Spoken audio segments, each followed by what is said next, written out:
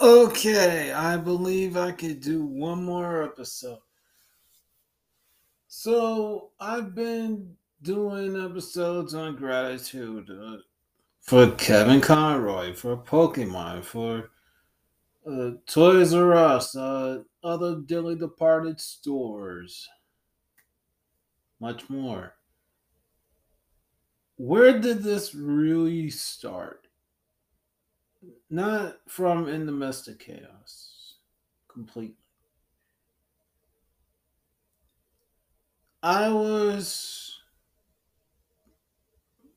really doing work into Mind Over Matter Unlimited, trying to really pinpoint when I actually started to lose weight. Now there's a date that I feel sounds correct. December 6th, 2019. Almost 2 months to the day that I actually had a panic attack. As I was reflecting on my road to there, like literally writing it out and trying to get these core values that I had at that point in time and putting them into mind over matter for the present, I started to see the past as it was, remembering certain points in my life. That's not even just in 2019. Certain situations that still are feeling ramifications to this day. Not on my end per se. As I was thinking about a dear friend or a few people, I really said to myself, I'm happy and grateful. I'm happy and grateful that I'm not dealing with this. I'm happy and grateful that I live with my family. Yeah, sure, they're a pain in my ass, but they're really not.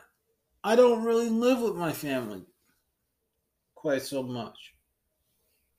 I live in the same building as them, yes, but I don't live with them completely. My mentality is not the same as them. I'm not practically in the master bedrooms with them as I used to be. I am putting in work into myself. I'm putting work into my business. I'm doing more than I say I was doing before I even had this podcast.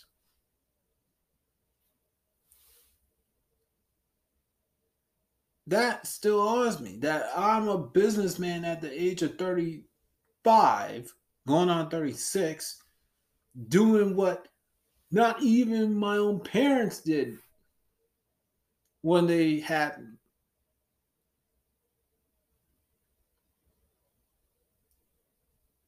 Going forward is about trying to monetize uh, mind over matter, but running my business from a standpoint of happiness and gratitude. To know that I am on a good path. And I'll share some things with you about that because I feel opportunities are coming now. What are they? You're going to have to tune in, kids.